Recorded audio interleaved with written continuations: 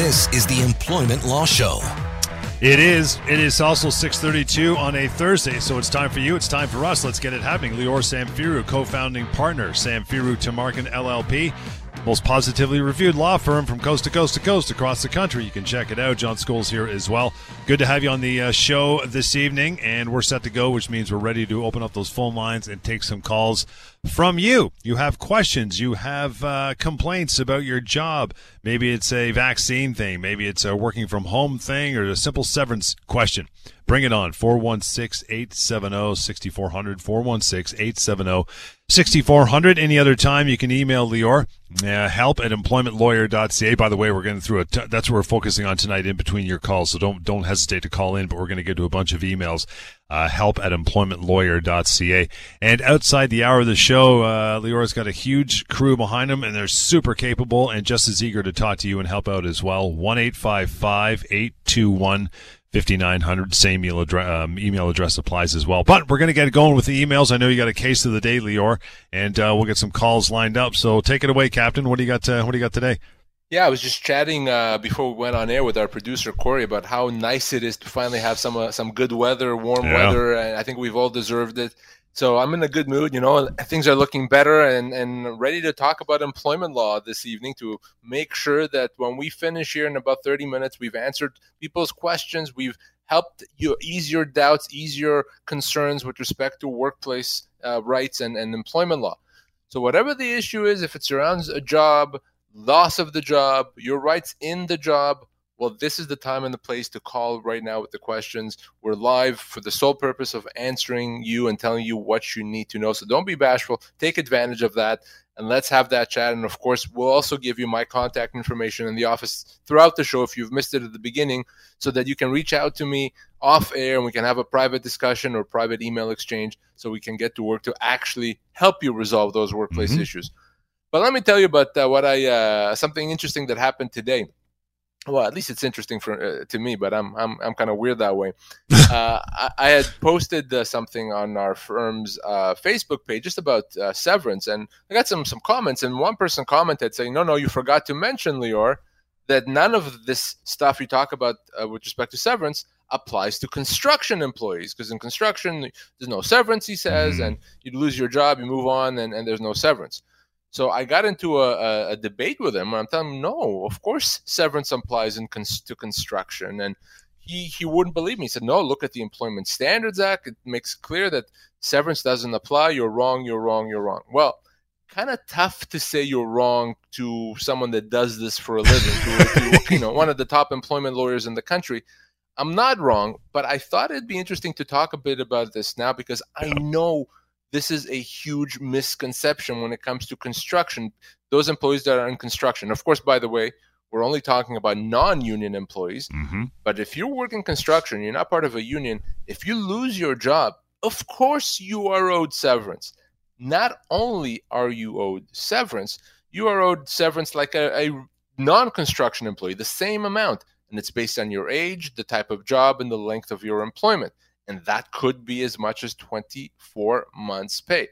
Now, the fact that you may have worked in construction for 50 years, lost your job 20 times, and never knew that you were owed severance doesn't mean that you're not owed. You're absolutely owed severance. Now, Employment Standards Act.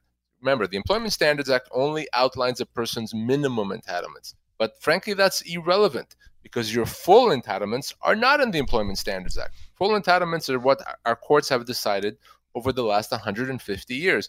And our courts have made it clear that, yes, absolutely, you are owed severance if you're in construction. So I want everyone to understand and spread the word.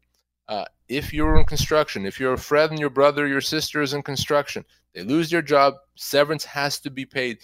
The company itself, by the way, the employer may not realize the severance is owed, but you better believe it is. It's significant, and I don't want anyone to walk away from entitlements. If that happens to you in construction or otherwise, you lose your job, give me a call. Let's make sure we talk about it and get you what the law says you should have.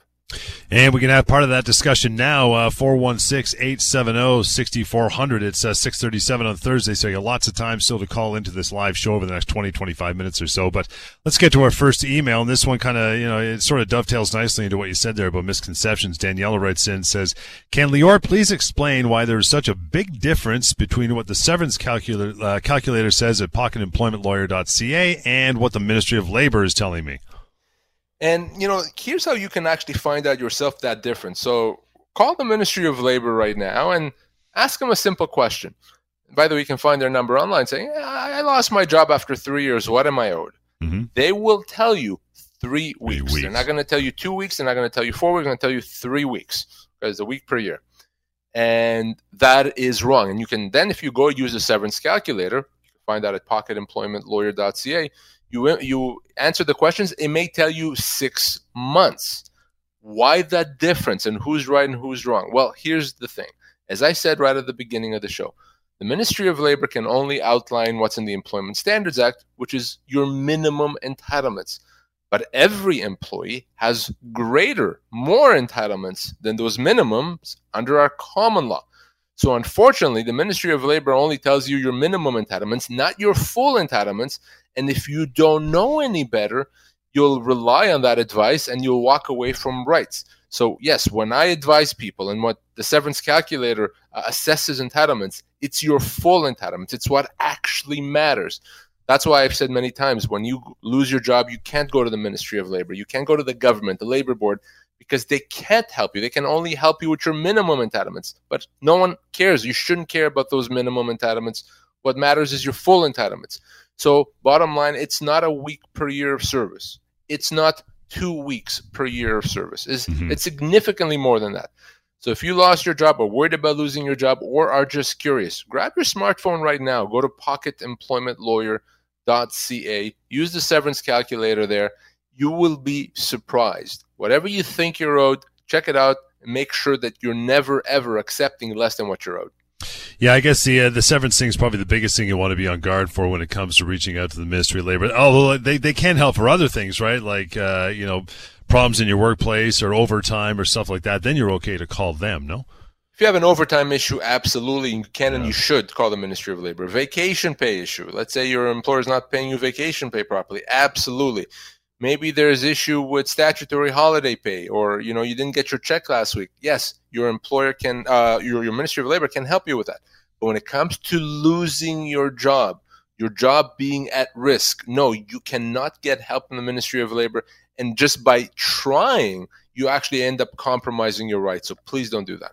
416-870-6400, the number to call into the show now. We'll get to Steve. Next email says, hey, Lior, I usually work around 50 hours of overtime a month, for which I get paid. My company just decided to hire another employee, so from now on, I will have no overtime. Can they do this? It's an interesting question here. And if he regularly works a certain number of hours and regularly gets paid for it, as he has to, obviously, because overtime is over 44, then that's now a term of his employment. I work this many hours and I get paid this much. Right. So if his employer now decides to change that, whether it's by policy or by hiring someone else, well, that's a constructive dismissal. They're changing the terms of his employment. He's now has to take a pay cut. It would be the same as simply his employer saying, we're reducing your pay by 15%. No, and his employer is not allowed to do that. And if they've now established these terms of employment, no. So what Steve can do is he can either accept this and continue working, or he can say no. By doing this, by reducing my pay now, by taking essentially all my overtime away, reducing my pay because of it, you've constructively dismissed me. I am choosing to treat that as a termination of my employment. Now you have to pay me severance. So there's no three options, but there's the two options. You accept it or you pursue constructive dismissal. And if Steve wants to pursue constructive dismissal, I can certainly help him. So there's a difference between the overtime just simply drying up and is not available. Obviously, you're not going to pay him for something that doesn't exist, as opposed to hiring somebody, in this case, to take those hours away from him, right? Right. It's a question of whether or not it's something that the employer is doing. Mm-hmm. So if the employer is making a conscious effort to take away something that you would otherwise have, that's a constructive dismissal. Nice. If it goes away simply by a normal operation of business, then no, it's not. So there's certainly a distinction between overtime going away because there's just not enough work and overtime going away because your employer is giving it to someone else. The latter can absolutely be constructive dismissal. Let's get to one more email before we slide into a break. Leanne's up, says, my boss announced that company I work for is likely to shut down in the next year. Can I quit and get severance? Well, I understand that temptation. You think, well, I'm going to be out of a job anyway. They're going to have to pay me severance when that happens. Why don't I just leave now and have them pay me severance now? The problem is that if you quit before your last day of work, you're considered to have resigned. And if you've resigned, you don't get severance. So even though you're quitting because you know your job is ending, they've already told you it's going to end. But still, if they give you a date, your last day is July the 5th, and you leave before that date, then you've resigned. So no, you cannot leave before your last day and get severance. So you have to decide if there's a great opportunity, it may make sense to leave. Otherwise, you wait to make sure that you get your severance. Is that something she can approach her employer about, or that's just like, don't push your luck? Well, I mean, there's never a downside to having a chat with the employer. Say, hey, if I go now, how about you pay me some money? I mean, the worst thing they can say is no, you're not any worse off. But certainly, as long as you're making it clear they were just asking a question, no, there's certainly no downside in doing that. Brian, I worked for a company for 5 years. Then I quit. A year later, they convinced me to come back. 3 years later, they just let me go. How much severance am I owed? I love this one. It is. And by the way, it is a fairly common situation where you work for a company, you leave, you come back, and then the question becomes, well, how much seniority do I have? So in this situation, because of the fact that he was told to come back, and his gap was not that big overall, he worked there for 8 or 9 years or so, and the 1 year gap is relatively small, and because they wanted him to come back, he has his full seniority. So that impacts his severance.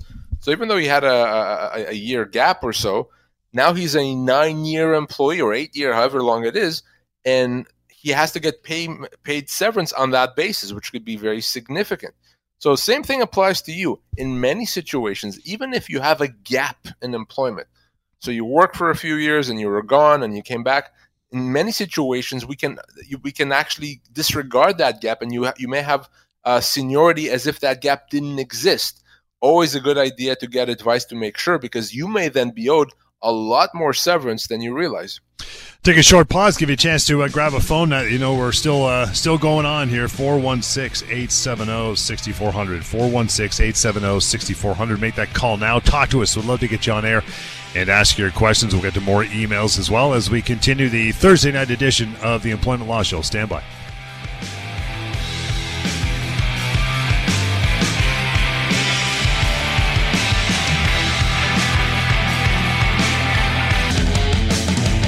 Welcome back to the Employment Law Show. Welcome back. 647. Lots of time for you to call in. Yeah, that's right. 416-870-6400. Back to the pile of emails which are piling up in just a moment. But first, Diana. Diana, thank you for taking the time this evening. How are you? I'm well. And yourself? Brilliant. Would love to hear what you have to say. What's on your mind? Okay. So I've been with the company for about 15 years, full-time for about 8 or 9. And then I went on mat leave, and then when I went back, I chose to become part-time. April 2021, I was laid off, a shortage of work because of COVID. My EI ended a couple weeks ago, and I contacted the employer, who said that because of these new COVID restrictions or rules or whatever, they don't have to call me back until July because they're still short of work. Now, I don't know what happens if they don't take me back from July on. So, Diana, here's what the options are. So option number one is you wait till July, and if they call you back, you want to go back, you go. If they don't call you back, then you can get severance, and if you've been there for 15 years, you're going to be looking at a substantial amount, as little as 12 months, potentially as much as 18 months pay. So that's what happens if you choose to wait. But the second option, actually, is you don't have to wait. You can choose to treat the layoff now, if you wanted, as a termination and get severance. So if your priority is to get the job, you like the job, you'd like to see if you can go back, absolutely, then that may make sense to wait. Right. But you don't have to. You can treat that as a termination. In fact, you could have treated it as a termination back in April of last year, because despite of COVID, they don't have the ability to force this layoff. You can treat it as a termination. Okay, now what? I do like the job, so I will stick it out. I mean, it's horrible because I don't have a paycheck until then, but would they fight me on this? I have a good relationship with them, but because of just this whole severance thing, I don't know how blunt I can be about it, or in July, if they say, sorry, we're still short of work, we can't take you right now. I don't know what to say at that point. Well, again, because you've already been on a layoff for over a year, I mean, there's certainly no guarantees on what's going to happen in July, right? They may say, well, now we're going to extend it till September. And it's up to you at that point to decide what you want to do. It's up to you to decide when is it enough? When is enough, and when do you want to get severance? The other thing I'll say is, even if they don't have a job and they say, okay, we're just going to pay you severance, chances are, like with 90% of people, that whatever they offer you is going to be less than what you're owed. So you may need some assistance. But whenever you decide, whether it's now or July or September, that you've had enough or you just want to get severance, give me a call and I can help you get it. Diane, appreciate the call, and here is that number to reach out to, which you probably will sometime, 1-855-821-5900, help at employmentlawyer.ca. But here and now, 416-870-6400. Jace, how are you doing? Hey, pretty good. Quick question. Non-unionized work environment, does seniority count at all for work, earning a living, like a junior guy getting more hours than you, a temp worker, or does that only apply in somewhere with a collective bargaining agreement? Great question, Jay. And the answer is no, that your employer does not have to account for seniority in terms of how they assign the work, who they give better jobs to, or even pay. They can decide how to do that. Where seniority applies is really when it comes to your severance. So obviously, the more seniority you have, the more severance you're going to be owed. But beyond that, in a non-unionized environment, the seniority doesn't really play much of a role in terms of your everyday work. Okay, perfect. Thanks very much. Have a great night. Thanks, Jace. Appreciate it. You as well. 416-870-6400. Keep it going. Got Gary. Hi, Gary. Thank you for hanging on there for a moment. Good evening. How are you? Not too bad. Good, sir. What's on your mind? Well, I know it's probably too late to do anything about it, but I worked for Xerox, and I had a degenerative bone disease. And of course, the too much walking would really put me in agony. My manager didn't like me, so he actually put me in gave me 50 more machines, say, than everybody else on the team. And then I ended up having to go off. And I'd be off for a couple of months, come back for a couple of years, but then it went back and forth like that for a while, but it just got too hard to change your lifestyle that much. So I ended up, I had asked them if I could have a meeting with the personnel department and if they want me to take certain courses so I could get a desk job. And they just said, we got nothing like that. You see a job you can handle, apply for it. If you can't, tough luck. So I ended up going off on disability, and then after 24 years, I got my hips replaced. And then I called them up and said, okay, I'm ready to come back to work. And they went, what? We don't have anybody off this look. And I knew they wouldn't want me back. I was hoping they would give me some kind of a buyout, but they just said, well, you're a year and a half away from 30 years, so we're going to give you full pay, which will help bring up your pension, and then you can just retire. And I said, do I have any choice? Nope. Okay, so I did that. And then when I retired, I had gone from a lousy $1,200 a month to live on disability insurance. So hold on, let's take a step back, Gary. When you said you did that with respect to the 12 months pay, did you sign something to that effect? I believe so. And when was that? Like I said, that was about 13 years ago. Wow. Okay, you're about 11 years then too late now. And the unfortunate thing is that back when you were ready to come back to work, even though you were gone for 24 years, because they didn't actually terminate your employment during those 24 years, you would have been owed about 2 years' pay at that point. including contributions to your pension, etc. So I wish we would have spoken back then, because yes, you would have had much more than what they've offered you. But now that it's been 13 years, there's nothing that we can do about that. Yeah, once I reached 65, my so-called pension was cut in half. So I get $500 a month. They said it was bridged. When I phoned them up to ask them, what the hell is going on, and then I said, well, that's just what Xerox tells us to do. And I said, okay, well, I guess you're right. I can't do anything about it. I'll just blow my brains out. And then I hung up on the girl. I could hear her going, no, that. I just wanted to shake her up a bit. But, that's now after 30 years, I get a $500 a month pension. Jeez, man, you see, that's the problem with a guy like Gary is, if as you said, Lior, if we would have acted back then, it could have been a different story, right? Absolutely. Could have been a different story. We could have dealt with this pension differently. You would have been owed more compensation. And it's interesting thing. The interesting part of this to me is that at any time during the 24 years that he was off, they could have said, this is a frustration of contract. We can just end the relationship. They didn't. In fact, they maintained his employment status. Well, that means that after 24 years, if he is ready to come back to work and he's cleared by his doctor, if they don't come and allow him, by the way, that could be a human rights violation. Mm-hmm. And if there's legitimately no job for him, at the minimum, they have to pay him severance. And those 24 years count towards his seniority. Crazy. So you may have only worked for a few years and then offered 24. Well, now he's a 28 or 30, whatever year employee. Yeah. So, definitely important in that situation. Anytime, by the way, I think it's very rare they're going to be off for 24 years, but anytime you're coming back from a disability leave, whether it's 2 months, 6 months, 2 years, whatever it is, if you're not back to the same job, same pay, same everything, you really have to get some advice, because your entitlements under employment law, under human rights, can be quite significant. It almost sounds like they forgot about him, to be honest. 24 years, they're just like, who, what? Like, there's people that have come and gone and retired since he was off. Like, they forgot about him for sure. They 100% forgot about him, because if someone would have remembered, they would have said, okay, we got to deal with this outstanding issue. If they forgot, I've seen that before, and I think I've told you the story before when I had something like that happen. But the reality is, because they, quote unquote, forgot about him and they maintained his employment status when they didn't have to, well, he was still an employee.